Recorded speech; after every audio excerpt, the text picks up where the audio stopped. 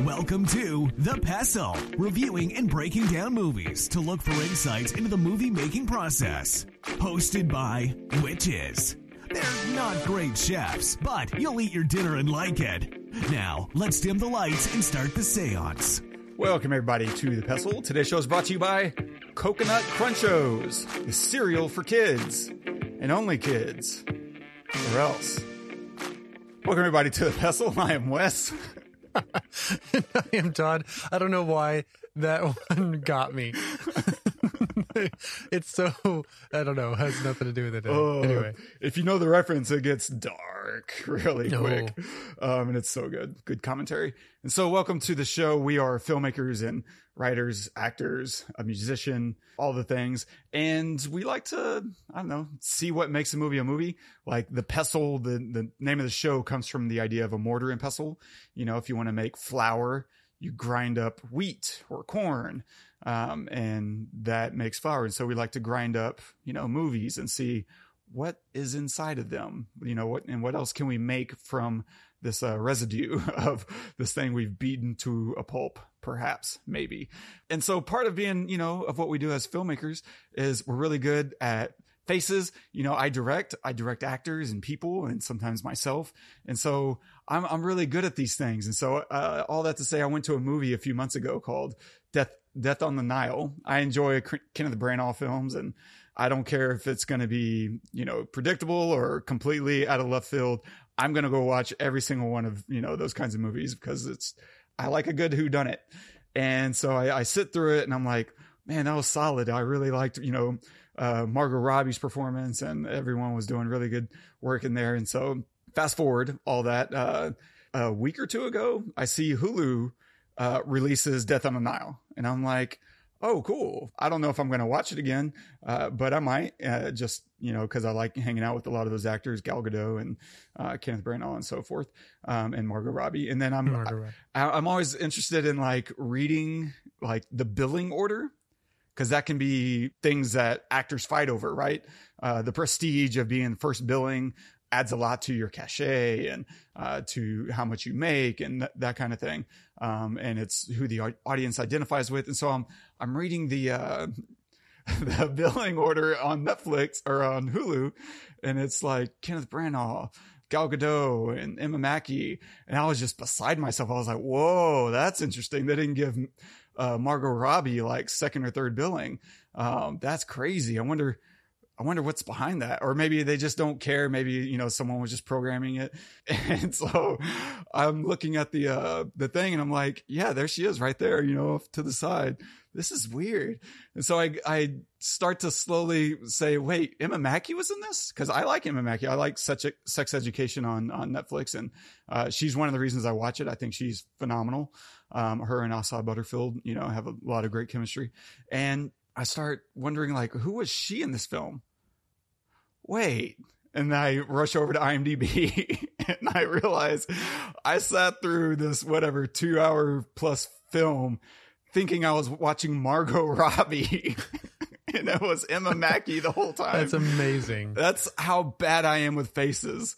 And there was this joke you were going to make at my expense, and it would have been a great joke. Last week, I was making this commentary like you uproot yourself into another culture, and it can be hard to identify faces. Like if you and I were to go over to, Japan, right? Suddenly 2 things are happening at once. One, all the Japanese people are mistaking you and I because we're 6-foot white boys with brown hair, and we're also struggling to remember who's who, because we're not, as good at recognizing the subtleties of those facial features.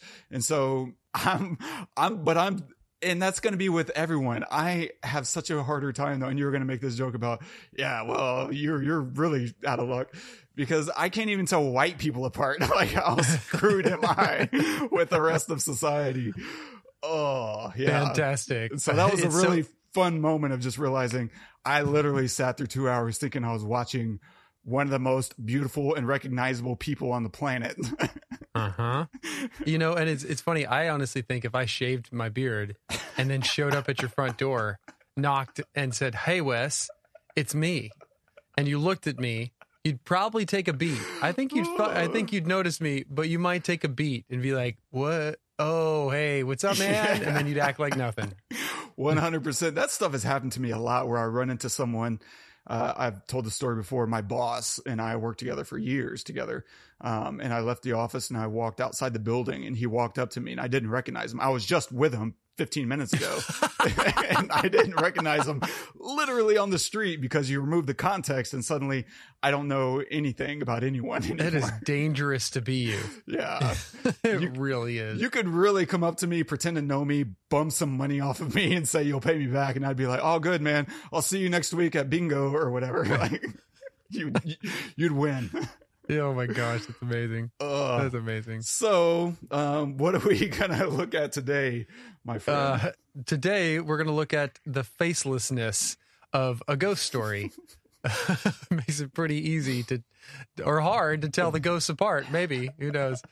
So yeah. So if you haven't seen it, please pause the episode, go watch it because we're gonna spoil a lot of stuff. Yeah, I think so. Anyway, I don't have a lot on my note list. Like, we'll definitely look at some of the existentialism. There's a great conversation going on in here about existentialism, the end of everything.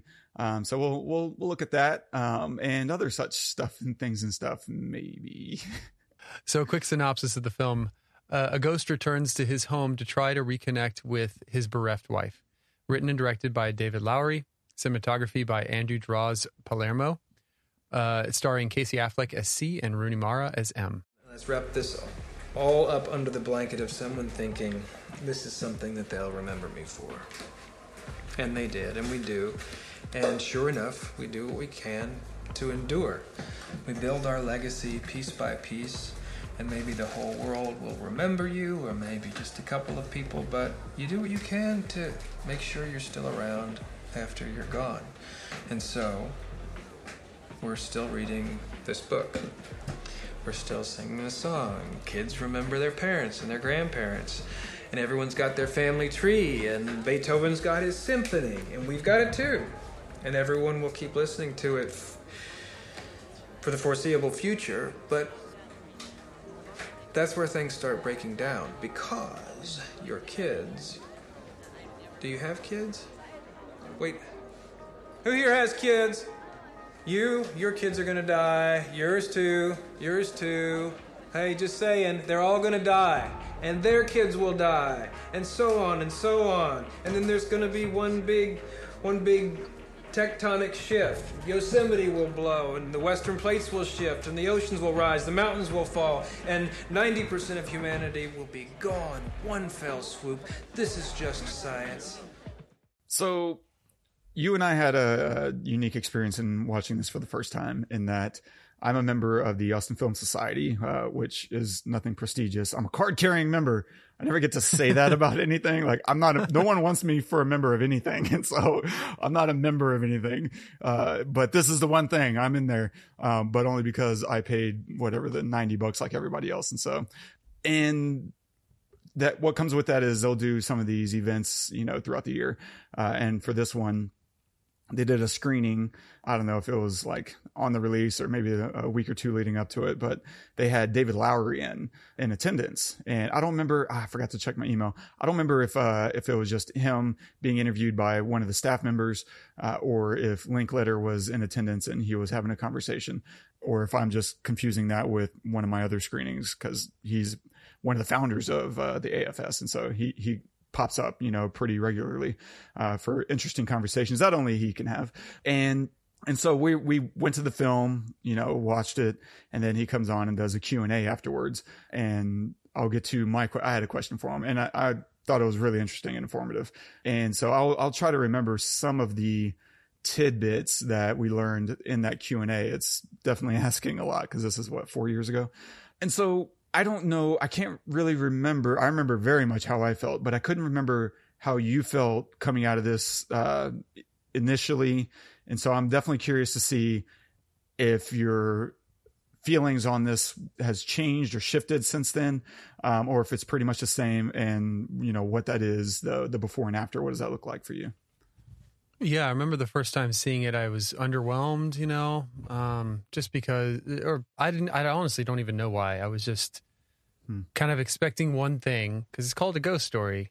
So you expect one thing and you get something completely different. And even leading into seeing the ghost for the first time, there's some tense moment, the moment where they hear like the bang or the piano on the piano and it's at night, and you just expect to see something or something might happen. It's shot really moodily, if that's a word. And so I just expected more to happen and it didn't. But watching it a second time, I feel like my feelings have actually changed. I actually really enjoyed it and I really liked it, knowing that really nothing's going to happen, And I don't know, for whatever reason, I just think that right now at this time in my life, I'm equating it more to real life, to the feeling and experience of what real life, everyday life might feel like. I'm not even talking about as a ghost. I'm talking about just in general, the way they shoot things, like her dragging the chest out of the house onto the sidewalk.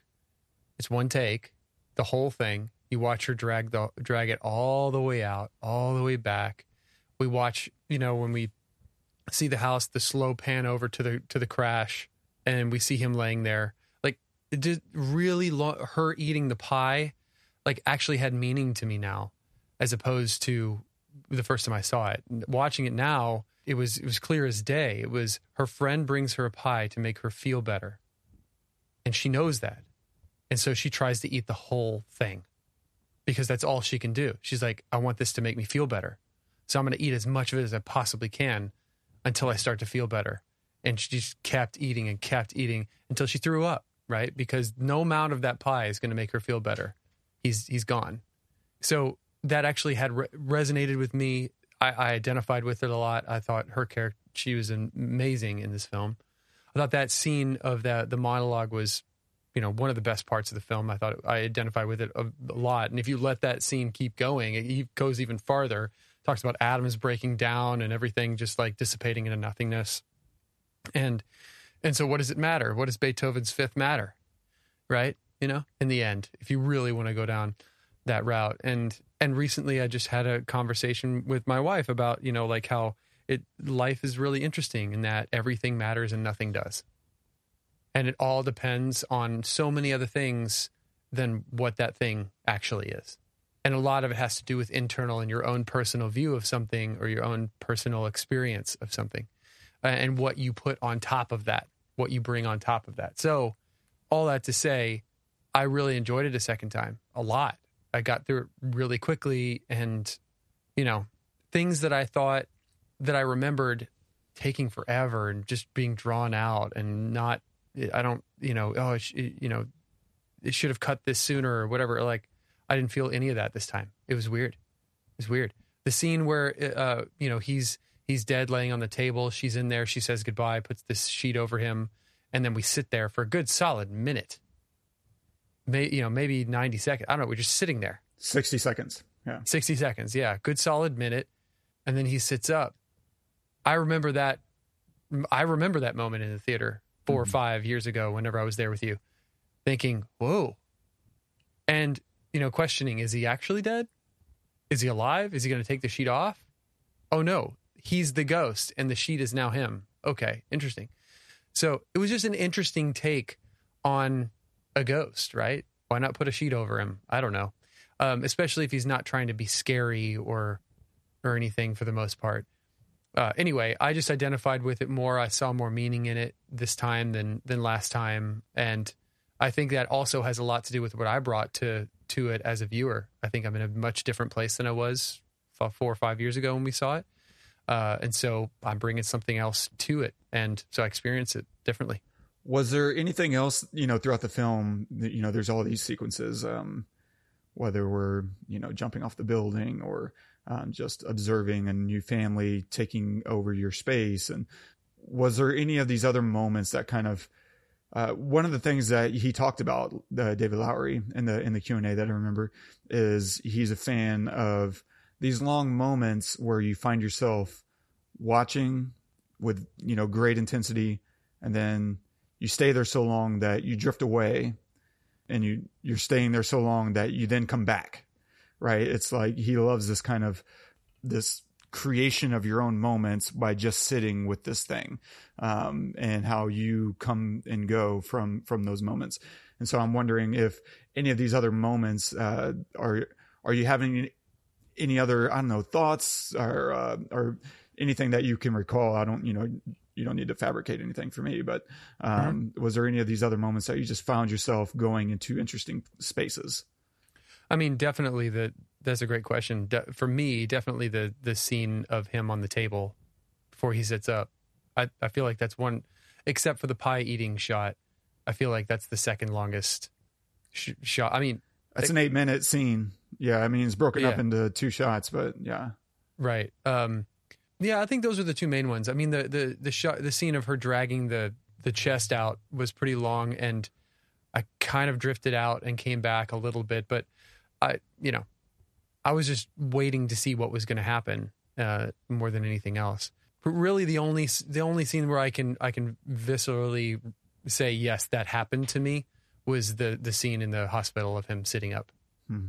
That one, I definitely drifted off. I was like, I know something's happening. And then I remembered in my head that he's going to sit up, so I was waiting for him to sit up, and he didn't forever. And I drifted away, and then I came back, and I was like, okay, it's got to be soon. Okay, there it is. Okay. But the other shots, I didn't really feel that because there was always something happening. Even the scene of her eating the pie, the super long scene, it was her. I could watch her on a screen for 20 minutes just eating a pie and not drift away. Rooney Mara is awesome. So yeah. That's the only one I remember. What about you? I struggle really, really badly to connect with this one. Okay. I basically hated it the first time, and I would say it got worse for me the second, and I tried it again a third time. I was like, okay, done it again. Let me just really sit and grab my notepad. And usually whenever I'm doing that, I focus so much, more closely, and I'm able to connect a lot of dots, or at least, and it's so frustrating because there's just no dots to really connect. I mean, the things that are happening are right there on the surface, and any additional meaning I think you want to put into it is great. That's there. Like, I love your reading of the pie scene. I think you're right. I don't know that it takes 8 minutes to get me there. Like, that's a really labor of love. And I understand too, that's the first time as a ghost, he's back in the same room, with, his lover. And there is that interesting shot where we're just kind of watching her from one angle and then we spend 4 minutes of her standing up, and then she grabs it, sits down, and we cut to this new angle and we see he's still in the room. Like, we didn't really see him in that other shot. Now you cut to this new angle and he's just there hovering at the edge of the frame. And I look at this film and it's hard for me to say this isn't underwritten. Like, I just feel it and I think my favorite thing about this movie is hearing people talk about it. Like, I hate watching it. This is such a terrible, excruciating experience for me. And I really mean that. But at the same time, listening to you talk about it is really like gripping to me. I had a good hangout session over Skype with our dear friends, Joe and Heather. And I brought up, hey, we're about to do a ghost story. And Joe immediately just kind of kicked off. He's like, man, there's just these interesting moments. And I remember feeling X, Y, and Z. And I was like, no, go on, please. And hearing him talk about it and those moments that he did connect with, was really interesting. And I think that's probably the best that you can do with this film is if you're connecting with it, share those experiences, because this is a very divisive movie. I don't know that you can just sit in the middle of this movie. Like, you probably are going to really appreciate it for what it's doing, or you're really going to loathe it for everything it's not doing. Mm-hmm. And that's where I'm at. I can't stand it for all the things that it's not trying to do. Because if you tighten up this edit at all, you suddenly have, a 25, 30 minute short film. And it just feels like this is a 20-minute short film that got stretched into 90. And I feel that in my bones when I'm watching it. And it's not to say that there aren't interesting things. And that's the frustrating part, is that there are interesting things. There's interesting ideas. That conversation is incredible.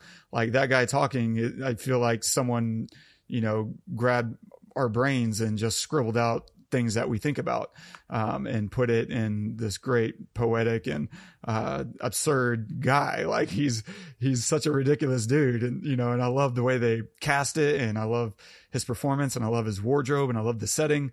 That's just an excellent moment, and it just, for me, doubles down on my problem with the film in that he's capable. He can write incredible stuff. He has incredible ideas. It just feels like he doesn't want to push it. And to me, it just looks like laziness whenever I'm thinking about what it could have been, or all the other things. It just feels like, instead of doing that, I'm just, I don't know, going to punish the audience. I don't know. But there are so many people who love this film. And so I can't say that I'm right. I don't think that I'm right.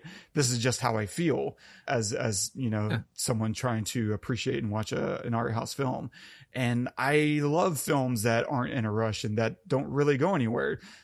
We've covered some of those, but I don't think you have to extricate yourself from being more pointed in order to have a more meditative film. Like you look at, Tree of Life, that's as meditative as it gets. And we love that film. Like there's so much that I appreciate about, these moments, and just kind of dragging out an idea, or just letting something sit and resonate with you. Like that's okay with me.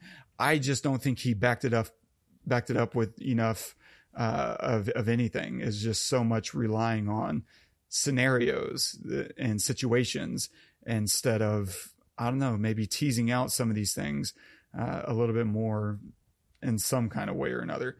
Because I do agree with, let me just agree with you for a second, that if this was a 20, maybe even 30-minute short film, it would be fucking excellent. It would be awesome. It would be able to hit all the same beats. Yeah. Things would be shorter, obviously, but you wouldn't require what I think one of the things that we're lacking in this film is, which is more character development, right? I mean, we know these people as actors, right? We kind of get a small sense of them, a little bit how they are. Casey Affleck's character is he's very engrossed in his music, to the point where he neglects M a little bit, but M is a little flighty in some ways. And so we get a tiny bit, but not enough for a 90-minute narrative. But if it was 20 or 30, then you don't need all that. Yeah. And you're talking about like a really solid experience at 20 or 30 minutes. So I will agree with you on that front. Yeah. And I mean, just to even reiterate what you just said, in a way, like the characters' names are C and M. Like he didn't even name his characters. And I could understand the idea that, well, they never say each other's name, because how often do you say your wife's name, for instance? Oh, like 10 times a day. Okay. Well then, maybe he screwed up. Like he should have named his characters something, but I mean, he dies, around the 13-minute mark, pretty quick into the film. So we spend a lot of time with him as a ghost. And I'm conflicted about that, just from the standpoint of, one, I don't care. I see him and we sit with him in this car wreck for, a million years, and I just don't care. Then I see him rise and I still don't care, because everything that I knew about him up to that point was he's a bit of an asshole, and it's hard to root for them. Now I also understand that, and this is my, ambivalence, I guess, is it's that part of him that is now watching the rest of his life. And you start to feel regret, right? As he's watching some of these scenes play out, you can start to imbue him with all these emotions that you obviously can't read because he's a ghost, and in wearing the sheet, right? You can't connect to his face or at all. He has no voice anymore.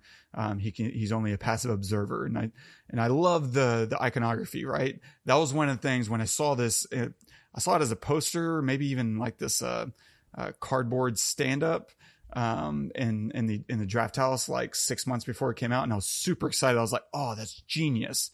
Take advantage of this really obvious iconography that no one's really used before, and tell a really interesting story. And so I was geeked about it. And then I thought, using it in that way makes a lot of sense, right? He's voiceless. He's only a passive observer. And then, of course, you also don't need Casey Affleck on set every single day. You can, grab a PA and say, hey, go sit in this thing, or whatever. And so really smart. It's just so frustrating because, and then, so you're frustrated with him, and then watching him kind of watch from afar, and he's scratching at the note. And yeah, I just feel very, very mixed because when it does grab me, I'm like, yes, let me. And then it just stretches everything too long that I never get a chance to build on an emotion. I always feel like I'm left with music to fill in, to substitute for dialogue, and music to substitute for, any emotional or situational thing that can, create and contextualize an emotion. There's just so little of that. And it just feels like a really long drawn out, music video that kind of doesn't know exactly what it wants to say, but it wants you to figure it out for it. And that stuff just kind of drives me nuts. As someone who appreciates good writing and looks to be inspired by that stuff. I think that, and you're probably going to speak to this a little bit when you talk about the existentialism aspect, but or maybe not. Not at all.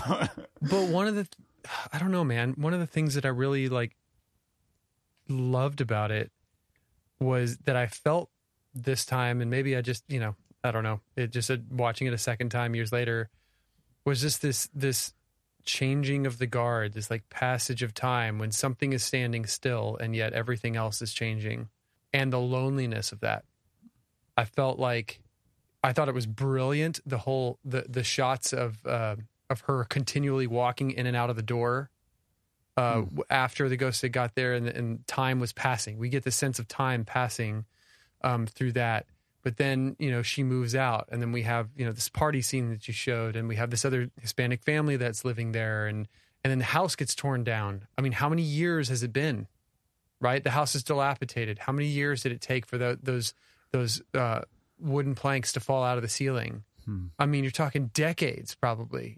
How long has he been there, experiencing the passage of time and pain and trying to get to that note, but being trapped there.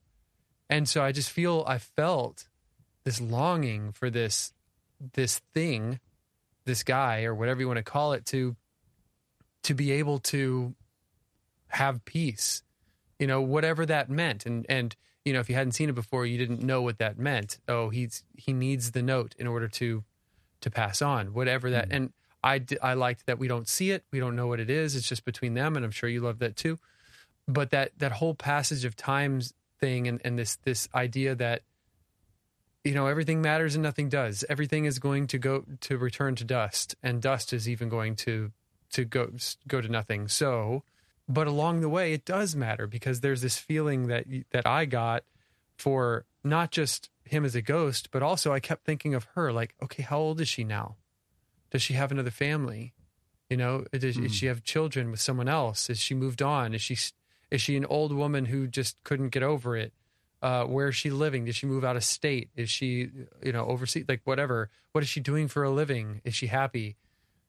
And I'm sure I felt myself wondering these things. And you've got to think, yes, he's a ghost, but he has a mind, or some kind of consciousness. I mean, he's talking to the ghost across the way through the window. So he can obviously tap into some kind of vocabulary and communication skill.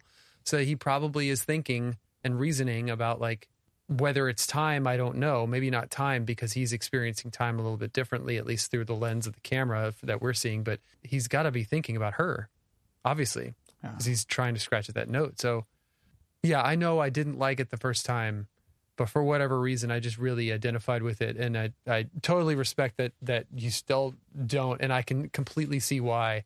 Because I agree, if this was 20 minutes, it would be fantastic. I think we'd be both in agreement. Yeah, for sure. One of the things that I noticed in the credits that first time was in the middle, maybe even towards the end of the credits, there was just this random especially when I'm forced to sit through credits, I usually just kind of scan for any names I recognize, and it never happens. Like never, except this one time. I see additional editor Shane Carruth, and it's buried. Like it's really buried in there. And I was like, wait, what? What is Shane Carruth? Why is his name so far down, and why is he credited as an editor? Like this is so random. And if people don't remember, Shane Carruth wrote and directed Primer, this little indie darling. And so he's out of Dallas, and I believe David Lowery is also out of Dallas. And so somehow or another, they're peers. And so whenever they got to the Q&A, I was like, I got to know. And so I asked, David Lowery, I was like, hey, what's the deal? What's the deal with Shane Carruth? What's the deal with Shane Carruth? And so he's like, oh yeah. So when we were shooting, the first, section of the film, I forget how long, maybe the first week or two, he was editing on the fly and just kind of in the back room, taking the footage and just, seeing what it looked like. And so at a certain point, he was about to, I think, leave to go work on one of his next projects. I think Upstream Color, maybe, or maybe it was after that. Maybe it was he at the time was going to be able to make a topiary. I don't know, but he had to leave for his own stuff. And he was like, "Hey, man, I think," and this is again, I might be sketchy on my memory here, but I want to say it was Shane Carruth who said you should really pursue that note. Like that should be a thing. You need another shot of the inverse of you're looking at the note and seeing him on the other side trying to scratch to it. And I think it was encouraging some stuff around the note. And so I don't know if that ended up, being the ending has some connection with, Shane's idea or not. I can't remember quite that far back, but I remember just being, I think more than anything, impressed with the idea you would have a buddy on set, like cutting your film together for you and giving you ideas and feedback as you're shooting. That's just, I love that. That's great. Right? That's incredible.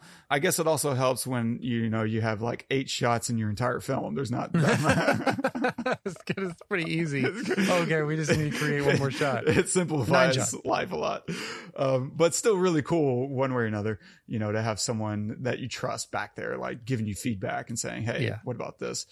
Cause we've talked about like Baby Driver way back when they were actually editing on set, like the final, cut, and it was a temp cut, but still they knew if we needed an extra frame here and there, and if the timing was working for the shots that they needed. But this is a completely different idea of like, we're not bringing in the editor. We're just bringing in another filmmaker who's got his own ideas of what filmmaking should be and how it goes. And so conceptually, that's just really damn cool. And that's awesome. I love that. One of the other things I remember him talking about was how difficult it was getting the wardrobe right. I mean, you look and just say, oh, just throw a sheet on an actor and cut a couple holes out and whatever, put some black matte material underneath and you're done. It sounded a lot more complex than that because the material has to be right. If you think about all these wrinkles, or not just the folds that are happening and the way they fall around him, that all needed to be consistent. And certain materials and certain weights of certain materials change. Then on top of that, you also need to make sure that he can walk in it, right? Because if you start moving around, the eyes are going to move around. And so that becomes the next thing of how do we strap this thing onto his face so that it doesn't shift around or that he doesn't step on it whenever he walks forward, right? It kept catching on things. And it sounded like they really wrestled a lot with just trying to figure out the costume itself. Like that's just a massive headache. And I can't remember, what material they ended up using, but that was just a really interesting idea of like, man, how do you deal with that from a wardrobe design standpoint? And I bet that took, a few weeks of just trial and error. Maybe even along the way as you're shooting, you're like, crap, we need to rethink this. And you just kind of keep going back and forth. There's a few wide shots you see him walking in profile. You're like, oh, that's interesting because the sheet in the front falls right level with the floor, like not an inch below, so that, and I was just thinking like, yeah, that makes sense because if you get that extra inch, he's going to step on it and it's going to ruin the whole shot. And so, yeah, that's that's a lot to think about with something, so important to the film. It looks and sounds like a simple, silly, easy execution, but I bet it's anything but that. Because then you also have to think about, is it translucent, right? Is it too thin? And now we're seeing through the actor and now we're losing the effect. There's just a lot of things to kind of chew on with that. It's also interesting that like I found myself assigning feelings and emotions to this emotionless, never changing face, but there were shots like when she was like kissing the guy goodnight, where I felt like I could see him get angry, before he did. Right. Or like, if he can't get to the note or something, or when she's leaving and he's staring at her through the window, I felt him be sad. I felt like I was feeling that. And obviously they didn't change the face, like it's this, I mean, I don't think they changed the face. Maybe it was like a wrinkle here is different than a wrinkle there. Or maybe the eyes slightly or less oval. Narrow or like wider. Or, I don't know. Maybe they had a sad sheet and a happy sheet, and they were picking and choosing depending on the scene. But no, I found myself assigning feelings and emotions to this thing, and so that, I mean, and that was one of the reasons I liked it. It's kind of like reading a book where, the book doesn't necessarily tell you how to feel like a movie does, and I felt a little bit more like that, like I was in control. But I agree, and you get those emotions because he wrote a really good contextual scene, right? Like, she's dating now, and now we're watching him watch her date, and you can feel that because we understand the nature of jealousy or envy or frustration, like all those things, and any one of them we can easily like imbue onto him, even though it's just the most simple anthropomorphic sheet ever made, right? It's literally pointy with round eyes. Like that's it. That's all you get. But then you have these other, what I felt were uninspired loops, like the noise at the beginning of the movie, it turns out to be him. Ooh, like that's not a very satisfying closure, because once you realize he's dead and then you come back to that moment of the piano chord being struck, you're like, oh, okay, yeah, it was him. That makes sense. Like there's nothing particularly satisfying about that kind of moment, as opposed to, I will say there were like, I want to say two moments that really, the first time we watched it, hit me pretty well, which is the building where he jumps off. And that's an interesting scene too, because someone else in the audience asked him about Weta at the end of the film. Weta has a credit, and they were like, did you get Weta for it to work on this no budget film? And he's like, yeah, so I had made some friends over there after making Pete's Dragon. Right. And then I came to them and was like, hey, could y'all help me? I need a shot. And I don't know any other way to get it. And so, I think there was some people in their downtime, helped him out with the shot, and in return, Weta allowed them to use some of their resources. Maybe there was some payment. I don't know exactly what was traded or not traded, but he did get to use, some of their resources, and their artists, and in return, they got a credit. And I don't know. I think that's really cool that, some people in the VFX industry will do that. Like, hey, we like you. We like what you're trying to do here. Yeah, I can throw, 20, 30 hours, or in their case, maybe 100 hours. I have no idea. In my downtime, right? I will go home and work on this for you, because I'm passionate about what I do and I love what I do. And it's nice to be a part of something like this. And that's really cool. So, but even in the film, that moment happens and I'm like, oh, wow. Like, what now? What next? Right. And then we kind of get into this moment that the hipster at the party was talking about, with kind of the heat death and rebirth of the universe. And so, the great crunch happens, maybe, probably, who knows? They don't really spell it out, but it's enough for you to fill in the blanks. And he restarts, right? We go back to where that house was 600 years ago or whatever. And people trying to settle the land and dying. And then the other moment that hit me, but just the fall really was a good rush of emotion, and just beautifully done. And then the other moment was the first time I see him read the note, you know, there's a nice little musical build up for that moment, and he opens the note. And then I didn't expect him to just like vanish that way. Even though they set it up really nicely with that other person who left without getting what they wanted. It felt like they left defeated.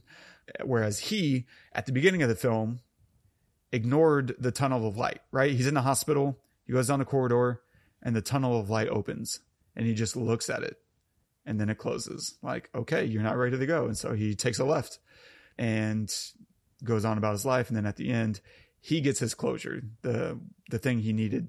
And that felt good. That felt like, oh, wow, that was a beautiful moment. I don't know that I would want to sit 90 minutes, you know, for that one small fleeting moment, but it did hit me. It didn't hit me the second or third viewing though, which sucked because I was hoping it would. I love re-experiencing a really good moment and having it hit the same way that you experienced the first time. And that's a really cool feeling. That's what I feel every time I watch Warrior. It's going to hit me every single time. That's a beautiful feeling. But yeah, so my question, one of my questions to you is if that's the life of a ghost and you're now going to be a ghost under these circumstances, would you be okay with that? Does that work for you? With being a ghost? Yeah. If this is how it's going to be a ghost, would you be okay living like that? No, sounds awful. Watch my wife marry some other guy or like move on and like my kids grow up like and then die. No, I don't want that. Not at all. Just get me out of here. I don't want to watch it. Yeah. Just let it happen. Fair enough. I guess the other, I don't know, you? I don't know. I mean, some of it's kind of interesting. Like I like the idea. I mean, that part new, but the rest of it isn't so bad when I think about, you know, watching time go by and how things progress and seeing the future, seeing the past. Even though he does feel lost, like you get that feeling of he doesn't know who he is or where he is and what's happening. He just kind of is stumbling along. That there's a certain frightening aspect to that, I guess. But there's also a really, I don't know, nice feeling about just seeing how things were and how things will be and just being a passive observer. I don't know. There's something mildly soothing about that, I think. Yeah, I mean, that sounds soothing to me, but I feel like unless I know what the passage of time is going to feel like, you know, because to us as the viewer of this film, the passage of time can be very quick or it can be very long, right? We can sit there for 8 minutes with Rooney Mara while she eats a pie, or we can experience, you know, a decade in 5 seconds. And if that's what it's like, well, you know, maybe possibly, just because, you know I'm not going to sit there for 100 years while this house just falls apart around me. I'm going to be able to, I don't know, move through it at my own will, essentially. But I don't think he has the ability to do that. I think he's really literally experiencing every moment. And because he doesn't have a brain in the way that we do, he doesn't go insane with boredom, you know, maybe. And he just kind of like is time in a way. Yeah. And yeah, I don't know. It's not something that I would be into. Oh, no. Yeah, I mean, but also, you know, I was just thinking of the moment you said of when he just stared at the light at the door and he let it close.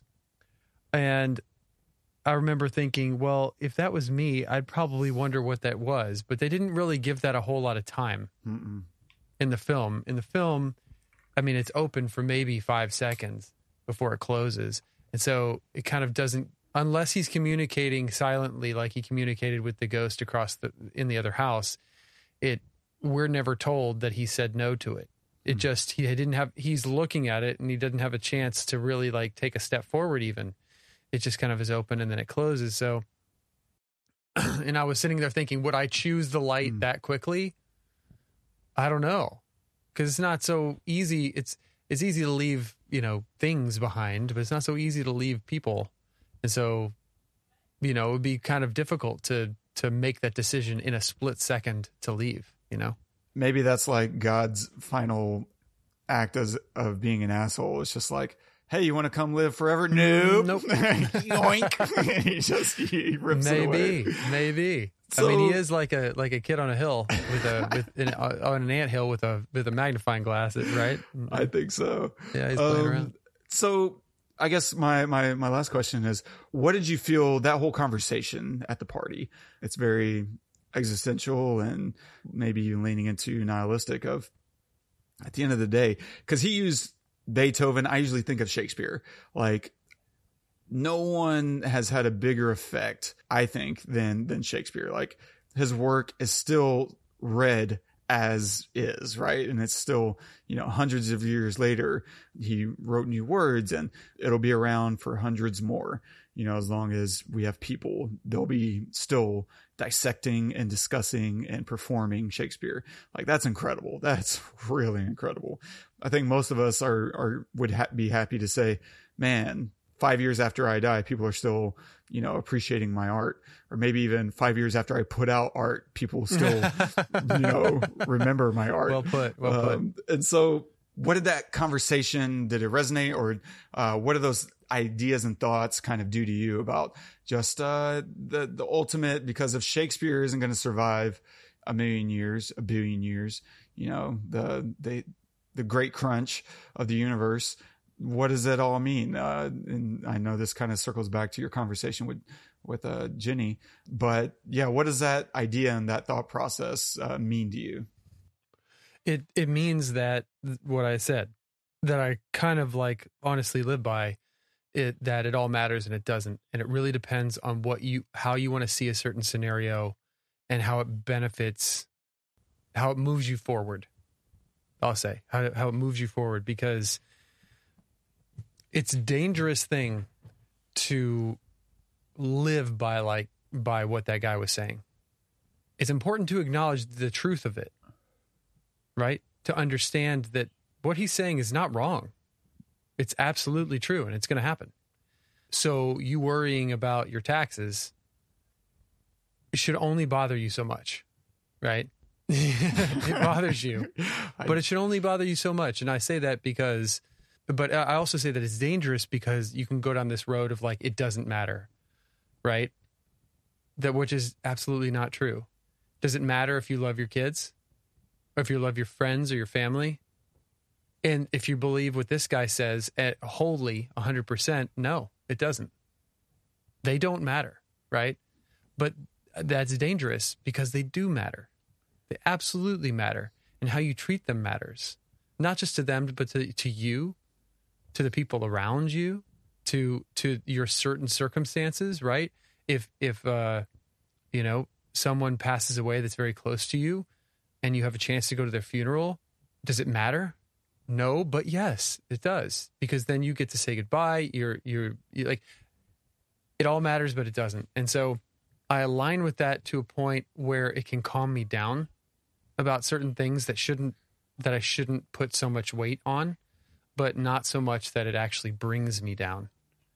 To stop creating, to stop, trying to move forward, progressing, building myself into something better, right? Whatever that better might be. So it's a way to keep me balanced in saying these things. So yeah, I can identify with him, but I'm not waking up as a nihilist and I wouldn't be on this podcast, that's for sure. Because what does it matter? It's not going to be around, in 30 days. Whatever. I'm just kidding. You know what I mean? It's not going to be around forever. So why? Well, because it brings me joy. I get to see and hang out with my friend. I get an excuse to watch a movie I haven't seen in a long time or ever. I have an excuse to talk about it, to talk about these things like this, and it brings me joy. That's why. And who cares if it's not going to be around in 100 years? If everybody who made art or anything only did it because they wanted it to be around in 100 years, nobody would make art, or should. Yeah. Honestly. Right? You shouldn't make art because you hope it's going to be around 100 years. You should make it because you have like this something inside you that says, I need to make something. Right? I mean, that's the opposite of nihilism. So, but he does have a point. Yeah. I don't know. What do you think? Yeah. I mean, I think you're absolutely right. Like it can be dangerous to only exist in these absolute terms of nothing matters anyway, right? The nihilistic perspective of, since nothing I do matters anyway, I'm just going to live with the most reckless abandon possible, right? This is how you go into the abyss, and you start reacting to your worst impulses, because there are still consequences. And just because things are temporary doesn't mean they don't matter, right? Like how I feel today won't matter maybe in 5 years, right? I can't tell you, oh, that thing that pissed me off 5 years ago in traffic, or when I stubbed my toe, or when someone stood me up, or whatever. Like, yeah, I don't remember that. I'm not connected to those feelings anymore. I'm sure I could. My memory's a little ridiculous in that way, but it doesn't mean that that didn't matter then, and that it didn't have an impact on, my life and the lives of people around me. And those things, they matter. I think you said it pretty well. Like, they matter as much as you want it to matter. And in this way, I think there is some nice light to existentialism and experiencing life and to enjoying it. I think there's something good for that. And this is obviously where a lot of religion springs up, because if there is an afterlife, if there is something to come, then everything we do really does matter now, right? All the decisions and the choices, the good, the bad, it's all on the scale in some form or another. And this can now be your way to experience, eternity. And I don't know. I think that's fine. I mean, I'm not here to crap on all belief systems, and I appreciate people who have these, views. That's certainly not mine. And I've been there before. I've certainly come out of a religious background, and it was the hardest part for me coming out of that background, was determining, what does my life mean now? What does anything mean now if there is no afterlife, if there is nothing that gets better from here? Because that was a really depressing thought. Like, oh, this is as good as it gets. Well, crap. And I came to a few conclusions for sure. One was, if it all disappears anyway, why not chase my dreams? Why not go after the things that I really want in life? Why not pursue my joy and my happiness? Because if this is all temporary anyway, then the worst I can do is fail and die. And if it's not temporary, or if it is, if I don't do those things, then the next worst thing is to not do any of that stuff and live without hope and then die. Like, that sounds way more, miserable and meaningless to me, than just going for it, because why not? And of course, again, context is everything. I can do that because I don't have anyone relying on me, and it changes whenever you have family and etc. But yeah. And so that was the first kind of thing that I realized, but it took months and months to come to my next conclusion is, yeah, maybe, okay, so fine, there's no afterlife, I don't live forever, but what is nice is that I can change maybe the life of someone around me, and maybe they can change the life of someone around them. And in that way, maybe I don't get to see 1,000 years from now, but I can be a link in the chain of helping other people's lives. And in that way, my eternity is through my impact. It's through the ripple and the water, that can, and as far out as that ripple can go, great. I know it all settles down anyway, and that's okay too. And it's just coming to this place of, inner peace and acceptance of, this is the way life is, and that's all right. And I think that's the hardest thing about being conscious, right?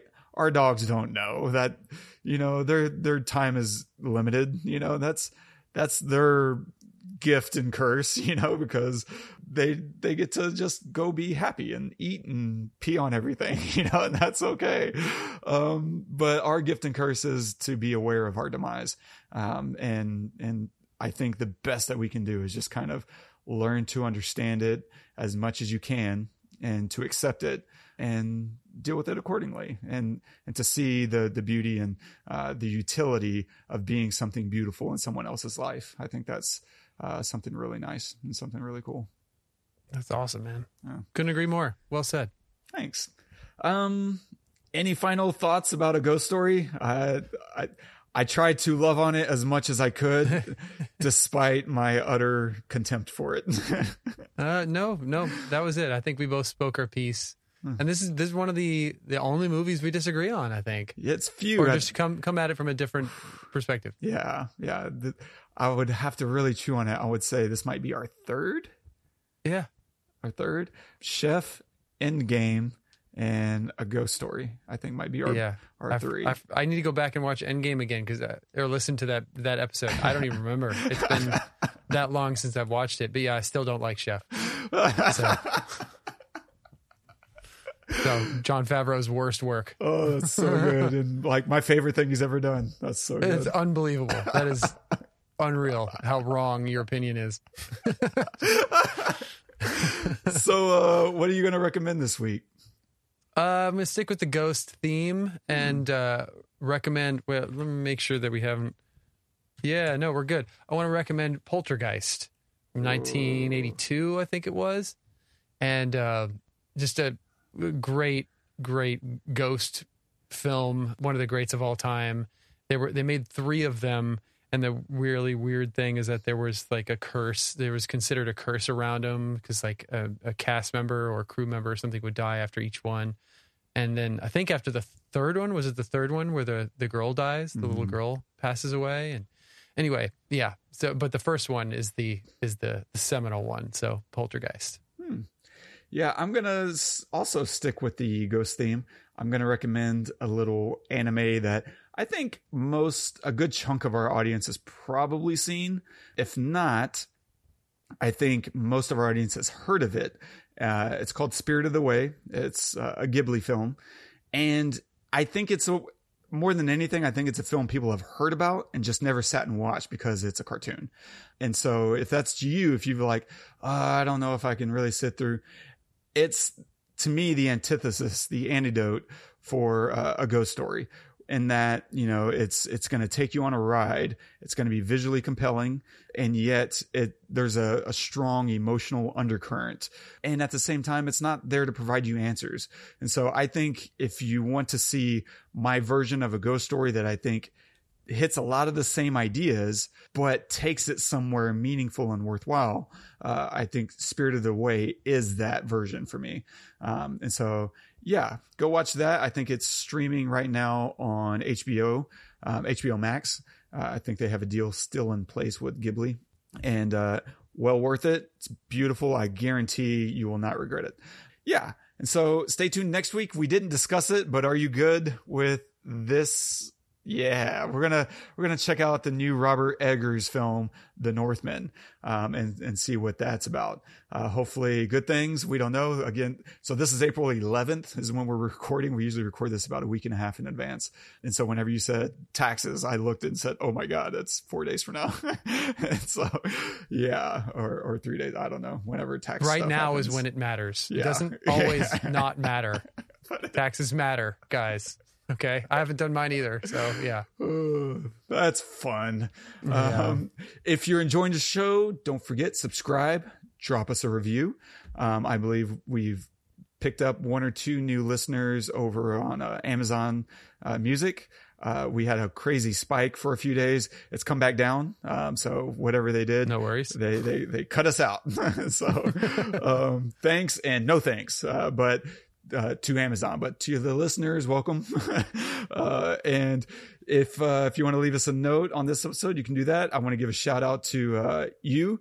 We did this episode. Hopefully we did some small justice to it.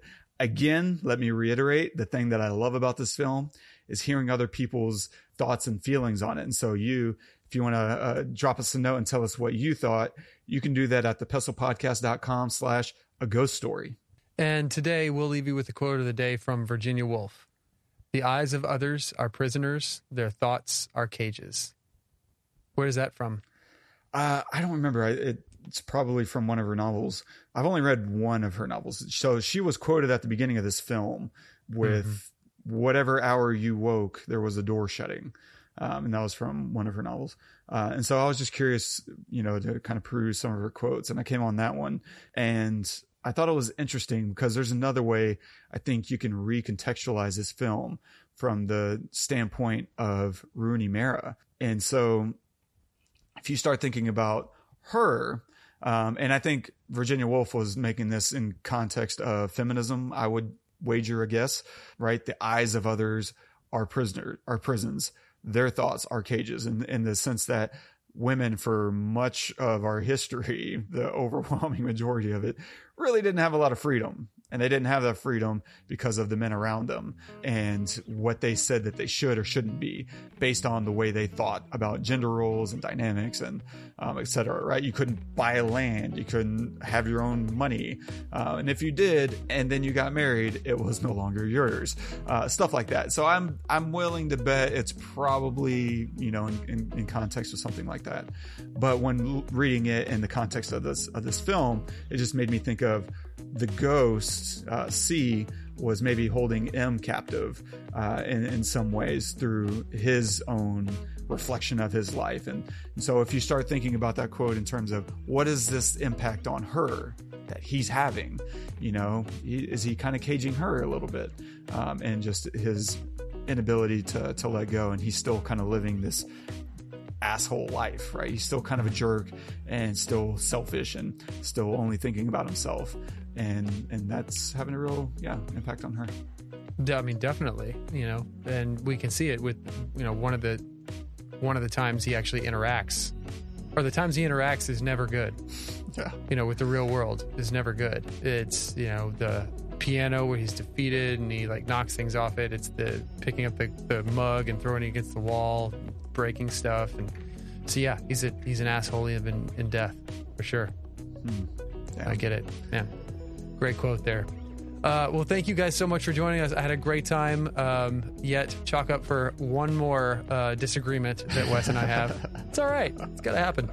As Wes said, please subscribe, review us on iTunes, wherever you get your podcasts, and share us with your friends. All of it helps. And let us know if there's an episode that you'd like to see us do, a film that you'd like to see us do. We love hearing from you. And in the comments, leave any kind of thoughts that you have about anything that we went over today. And until next time, I'm Todd. I'm Wes. Go watch the movies.